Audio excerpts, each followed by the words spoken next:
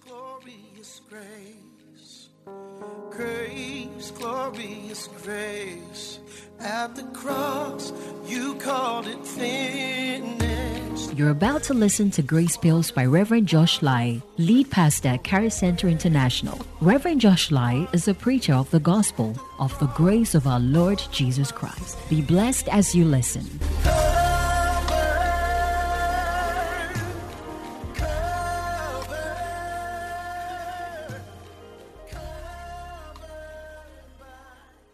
All right, now write this down. Culture versus soul winning. So culture versus soul winning. Now, anytime you will go for soul, the reason why we don't have evangelism department in this church. So when I'm teaching on any of these things, it's for the whole church.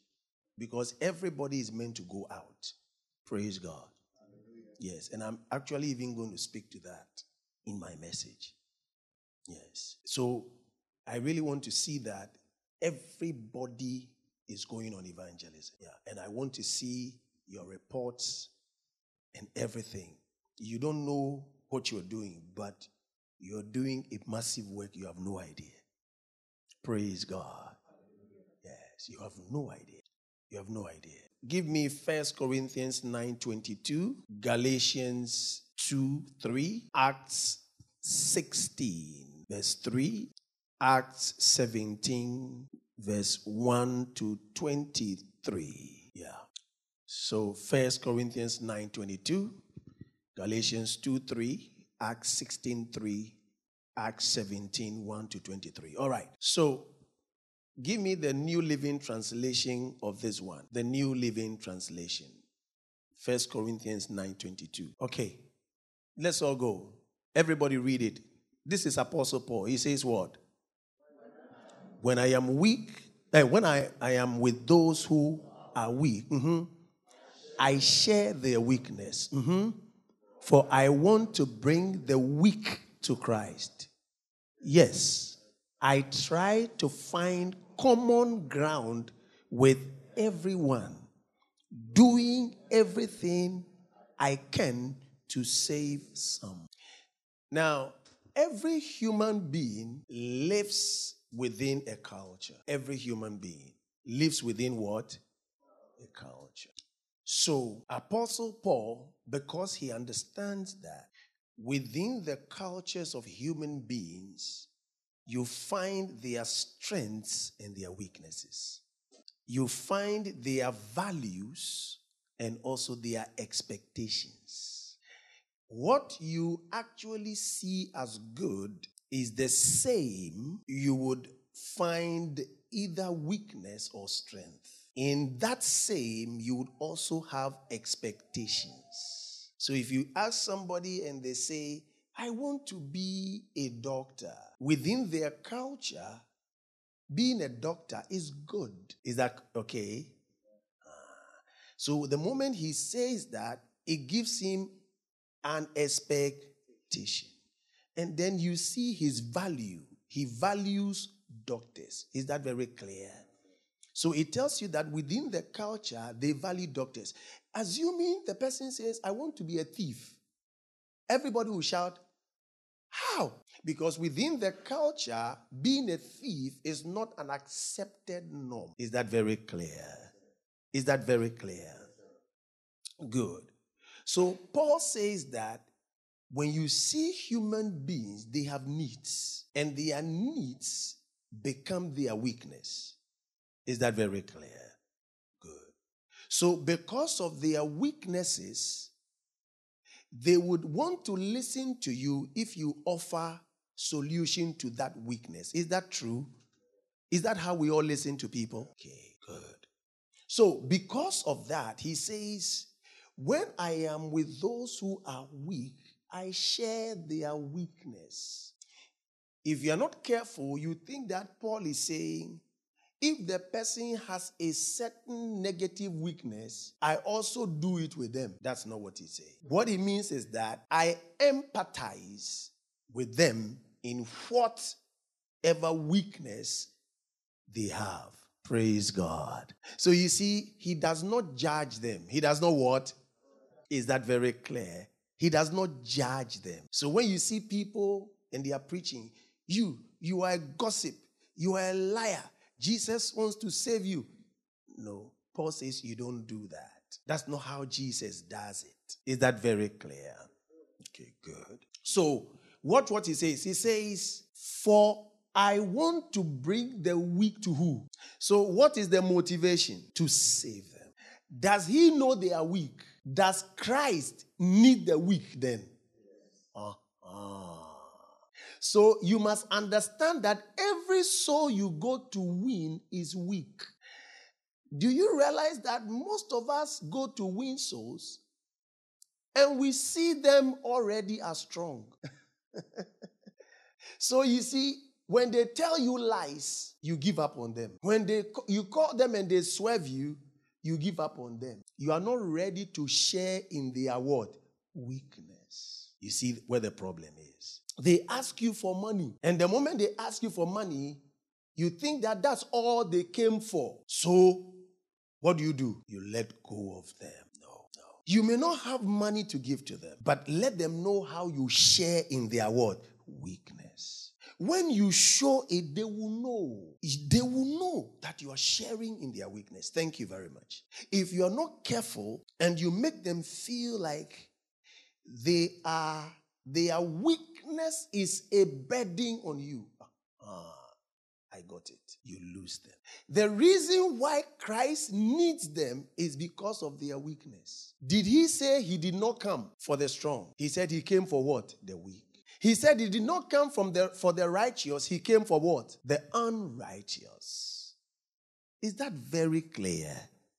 So check your expectations of the people you want to win. You have a false expectation of them right from the word go. It doesn't matter their status in society. It doesn't matter how much money they have. It doesn't matter their intellectual prowess. Whatever it is, they are weak. Praise God. They are what? Weak. The word weak there is the same as the word fragile. Fragile. Is that very clear? Yeah. Fragile. So that's why he said, I try to find what? A common ground with everyone. A common ground. Say a common ground. The Holy Spirit will help you if you depend on him to find that common ground. All right. Is that very clear? Say, I will find a common ground by the help of the Holy Spirit. Now, the Holy Spirit will also help you to observe the situation. So when you go, observe people. Observe the things they are doing. Listen to their language, what they are saying, what they are not saying. Listen. Engage them where they want to be engaged. Now, Paul is by no means saying, I will find a common ground just because he wants to win them, so he would compromise the gospel. No, he doesn't compromise the gospel. But he will find a common ground that will fit in the gospel. That will do what? Fit in the gospel. Is that very clear? So the common ground doesn't mean do something that is at variance to the gospel. It rather means that you find something they do, something they love within the community, or that person loves that fits into the gospel. Is that very clear? Okay. Or you find something that would link them to the gospel. Something they do, something they love that would link them to the gospel. So the first, something that they love or do that fits. If you can't find one, you can still find something that they love, they do, that will link them to the gospel. Link them to the gospel. Okay. So I'm going to give you two scenarios. Look at Galatians 2:3. At this time, here, they were saying that people should be circumcised and then they will get born again. Now, circumcision for the Jews, is it a cultural matter? Okay. But is circumcision a qualifier for salvation? No. So look at Apostle Paul here. Go. Yet not even Titus, who was with me, being a Greek, was compelled to be circumcised. So what it means here is that they wanted him to be circumcised because for the Jews, if you are not circumcised, you can't be saved. That was the mentality. Are you getting the point? So Paul had to argue it out and say, oh no, he doesn't need to be what? Circumcised before what? Salvation. Is that very clear? Why is it so? Because for the Greeks, circumcision is not part of their culture. So Paul is saying, don't use circumcision to hinder these people from being what? Saved. Is that very clear? Because circumcision will now be a hindrance to the gospel. Is it making sense? Is it making sense? Okay. Now, look at another scenario. Give me the next. Acts 16:3. Go. Paul wanted to have him go on with him, and he took him and circumcised him. Watch. Because of the Jews who were in that region, for they all knew that his father was Greek. So now, Paul was going to minister to the Jews. He is using a man called Timothy, a young boy, because the Jews believe that circumcision is very important. And that's their culture. Paul asked Timothy to be what? Circumcised. To fulfill the cultural obligation of the Jews so they can listen to him. Are you here? So you see where it says, to the weak I become what? Weak. And I find a common ground. Is it painful to be circumcised? Oh, is it painful? Is it painful to be circumcised? So, but Timothy did it. Why did he do it? For the sake of the gospel. Because of love for souls. Are you getting it? Are you here with me at all? All of you are thinking about it. Yes, I know. So you see, to what extent would you go? To what extent would you go? Would you go? Wow. So he had to compromise. That was a big one, right? Is that a big one? Yeah. And he did it for the sake of the gospel. Okay. Look at Acts 17, 1 to 23. Acts 17, 1 to 23. Now, these are the people of Athens. Now, when they had passed through Amphipolis and Apollonia, they came to Thessalonica. So this is how the church of the Thessalonians was founded. Is that very clear? Okay. Where there was a synagogue of the Jews. Next. Then Paul, as his custom was, went into them and for 3 Sabbaths reasoned with them from the scriptures. From the scriptures means from the old what? Testament.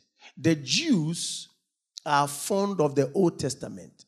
That is what they know as the sacred writings. He reasoned. Say he reasoned. Check the word. He what? Reasoned. He did not go to rubbish them. He reasoned. In other words, he would listen to them. In the listening to them, he can now find a way out to be able to minister to them. Is that very clear? He didn't go to bully them. He didn't go to argue with them. No. Reasoned for 3 Sabbaths. Explaining and demonstrating that Christ had to suffer and rise again from the dead, and saying, this Jesus whom I preach to you is the Christ. Next. And some of them were persuaded, and a great multitude of the devout Greeks, and not a few of the leading women joined Paul and Silas. Next. But the Jews who were not persuaded, becoming envious, took some of the evil men from the marketplace, and gathering a mob, set all the city in an uproar and attacked the house of Jason and sought to bring them out to the people. Next. But when they did not find them, they dragged Jason. Next. Come here. So that I'll make it quick and fast. Give me 17. Give me verse 17. Okay, so let's go. Therefore, he reasoned in the synagogue with the Jews and with the Gentile worshippers. And in the marketplace, daily with those who happened to be there. So you see the word reasoned again. Okay, next. Then certain Epicurean and Stoic philosophers encountered him. Now, look at the people. They are philosophers. Clear. Who are philosophers? Lovers of wisdom. They are thinkers. So they like thinking. You are going to see something that is very important. Look at what they say. What does this babbler want to say? Thinkers. So they saw him as what? A babbler. Or Kasa by heart. What is he trying to say? What does he know? Because they are thinkers. Is that very clear? What does he know? What was he trying to say? Others said he seems to be a proclaimer of foreign gods because he preached to them Jesus and the resurrection. So he did not change the gospel. Is that very clear? He did not what? Change the gospel. He preached Jesus and what? His resurrection. Okay, next. And they took him and brought him to Areopagus, saying, may we know what this new doctrine is of which you speak. They are thinkers. Now they want knowledge. Watch this. For you are bringing some strange things to our ears. Therefore, we want to know what these things mean. Now, look at the culture of the people. Look at the culture. Everybody go. For all the Athenians and the foreigners who were there spent their time in nothing else but either to tell or to hear some new thing. Now, it is so much of a culture that even foreigners who are now there, that's what they do. They always want to hear what? Something new. It's become a culture. It's become a culture. So look at how Apostle Paul is going to approach it. Next. Then Paul stood in the midst of the Areopagus and said, men of Athens, I perceive that in all things you are very religious. For as I was passing through and considered the objects of your worship. As a matter of fact, if you read earlier pages, Luke, when he was writing, said that the whole of Thessalonica, they are giving to idols. Idols. They are giving to idols. What it means is everywhere you go, you see idols. This is what he was actually referring to here. The objects of your worship. The objects of your worship. Are you getting the point? The objects of your worship. Not idols all over the place. He didn't call them what? Thank you very much. He said, you are very religious. And say she. It doesn't spoil anything. He called them what? Religious. Are they worshiping idols? Yes. He found a generic term that would not be an insult. Next. I even found an altar with this inscription. Then he picked one that will help him communicate his message clearly to the unknown God. What is he doing here? He finds one inscription on one of the altars that will speak to their culture. They are thinkers. So it means that there is something they want to know.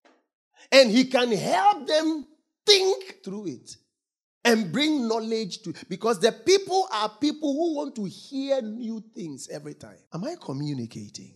So you see, he didn't just go there and say, I have the Holy Ghost. And then he started just preaching. And then things are happening. No.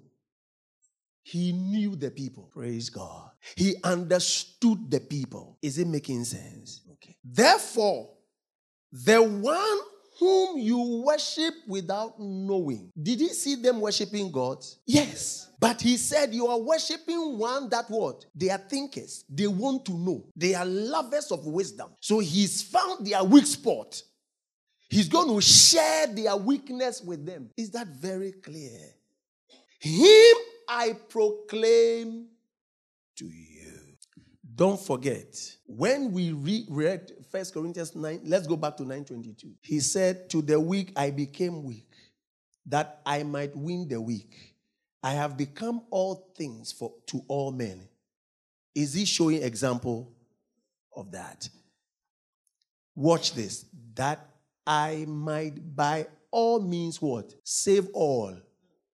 Some. So in all of this, it's not everybody that will be what? Saved. So at the end of Acts 17, some were saved. Some were not. But he's been able to win some. Is that very clear? So you see, never preach the gospel without having the culture of the people in mind. Never. Whether it's an individual or a community. Thank you very much. Now, if you also go to somebody and the person says, I want to come to church because of material things. This is the answer you give to the person. Write it down. Tell the person this. You can pray to ask God to meet your needs or your material needs wherever you are. Wherever you are. You can pray to God to meet your material needs wherever you are. You are not done, no.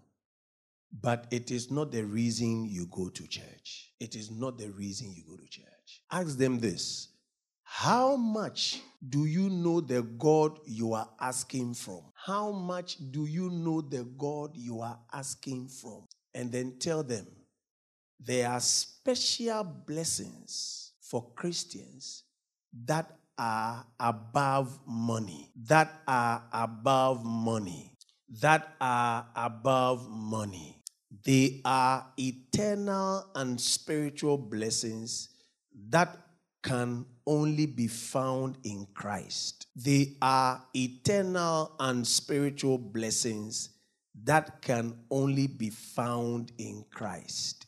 So, when you receive Christ in a microsecond, God forgives all your sins and gives you his spirit and makes you like Christ. And makes you like Christ. God in Christ has forgiven all your sins and gives you his spirit and makes you like Christ. So in church, as we teach Christ, you will begin to reveal your new nature so you can live like him and get to spend eternity with him. So in church, as we teach Christ, you will begin to reveal your new nature so you can live like Christ and get to spend eternity with him. Praise God. Are we all very clear? Grace, glorious grace. Grace, glorious grace. At the cross, you called it finished. Thank you for listening to Grace Bills by Reverend Josh Lai, lead pastor, Charis Center International. We believe the word has begun a good work in you. May God's amazing grace lead you to a peaceful and joy-filled life. Charis Center International, living heaven on earth.